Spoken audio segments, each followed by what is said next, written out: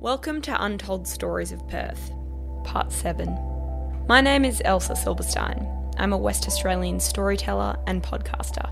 In Part 6, you heard about the lives and achievements of Auntie Margaret Culbong and Auntie Muriel Bowie, two inspirational Aboriginal women on the City of Perth's Elders Advisory Group, forging the direction of reconciliation in this city. Wongi, my brother, doing it our way. Today, I'll bring you the stories of two more incredible Aboriginal elders who also sit on that advisory council. Auntie Irene and Uncle Albert McNamara both overcame injustices to bring Aboriginal culture back to systems that had previously worked against them, overcoming adversity and leading as elders in reconciliation. As Albert puts it, it's my turn now. And a warning. This episode includes some racially derogatory language that may be offensive to some listeners, but it's part of Uncle Albert's experience and what he went through.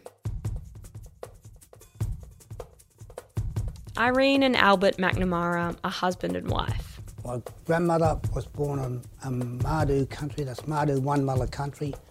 My mother was born in Wiluna, that's Yamaji country, and I was born in Perth, that's Nyungar country. I identify as a Yamaji and a Murning. The Yamaji from the Murchison and Murning from Eucla. They both have personal experience with racial segregation. Albert's mother was taken away from her family as a child, and Irene grew up in a camp on the outskirts of the Moore River native settlement. Once I became school age, I was then put in the mission itself. And I lived in one cottage where all the little ones, when they started kindy. And then when you got older, you moved in and got locked up in a big dormitory every night. Here's some context about the Moore River native settlement. It began in 1917 in the wake of the 1905 Aborigines Act, which allowed the government to forcibly remove people from their homes. A.O. Neville saw the settlements as a means of integrating children from mixed descent into non-Indigenous society. Our spirituality was, I think, taken away from us, by taking away our language, taking away our traditions. You weren't allowed to be doing this, you're not allowed to be doing that. Overcrowding, disease and inadequate health and sanitary facilities persisted at Moore River throughout its existence.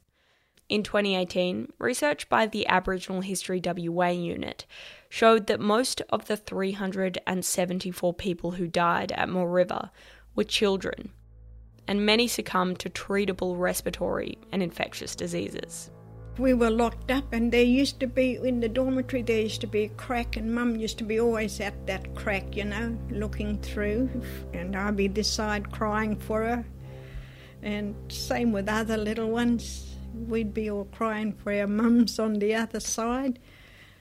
Unlike other members of the stolen generations that were brought to Moore River, Irene was still able to keep in contact with her family. I was lucky, I suppose, in one way, because I saw my family all the time.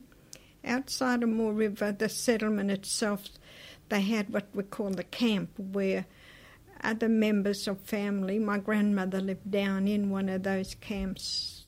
Irene's mother spoke in language to her, but they had to be careful about it. Because she said you'd be taken away. But she used to speak most of it because we understand her. We understood what she was talking about.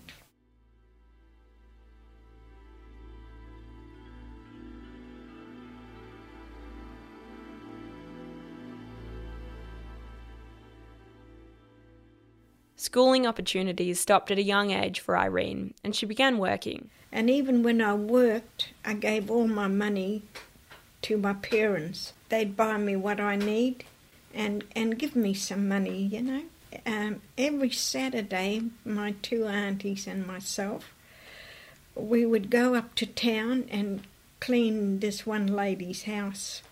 Irene came to Perth when she was 18. She started doing some housekeeping, nannying, and worked in a Dutch biscuit factory. And that's when I realised that people didn't have to live on reserves and things. You know, people were living in houses. In 1977, Irene started working in education. Well, then they were looking for Aboriginal people to work in so that, you know, when our little ones come to start kindy, they used to call it kindy then, they'll see our Aboriginal face and feel a bit more comfortable. Irene worked her way up and got a job in the head office of the education department. So everything was about Aboriginal, and we just in service schools on, you know, understanding. So Auntie Irene went from growing up in the Moore River Mission, a system designed to diffuse Aboriginality, to working to bring her culture back to community. And around this time, her husband Albert was doing a similar thing. As an Aboriginal liaison officer, he brought school kids out to country and taught them to be proud of their culture. And Albert's path wasn't easy either. Well, I used to get called a lot of names, you know, in those days, because me and my brothers were the only Aboriginal people out at school.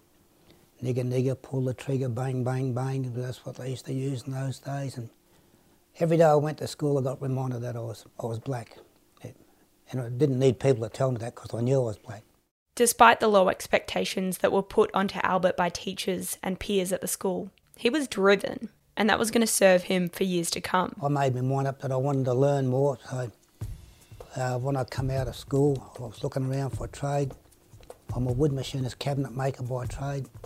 I was the only Aboriginal person that done that in the factory that I was working in. I started off cleaning the floors, sweeping the floors, going picking up morning teas, lunches, and, you know, stuff like that. I'd done all the dirty work, and then I got promoted up to doing spray painting, like with Laminex and Formica and that. And then I stuck with it, and I'd done after my 5 years, about to do 5 years in those days, I was the only Aboriginal person in that woodwork section, and I had 18 blokes under me, and I often thought to myself, well, what goes around comes around, and it's my turn now. It was his turn. With more work experience under his belt, Albert's confidence grew and he started thinking about how he wanted to make a difference. This is when he switched to the education space as an Aboriginal liaison officer teaching kids culture and country. Then it was time to go into policy. I've been around Australia about half a dozen times, I think it was. I've been to all the capital cities because I was with NAIDOC, the National NAIDOC Committee, and we used to allocate funding around different capital cities. And I used to do a bit of travelling, meet different people, and I thought, gee, this is pretty good, because you're learning about other cultures and, you know, better understanding. Because when I used to go to some of them places, I could walk up to the first Aboriginal person and say, how you going, mate? Do you know such and such? He said, oh, you got family just down the road. But if I'd done that with the Bodger, he'd say to me, oh, bugger off you, you know. They wouldn't want to talk to you, especially in that, you know. But now I'm working still with other departments and organisations, but I'm enjoying it.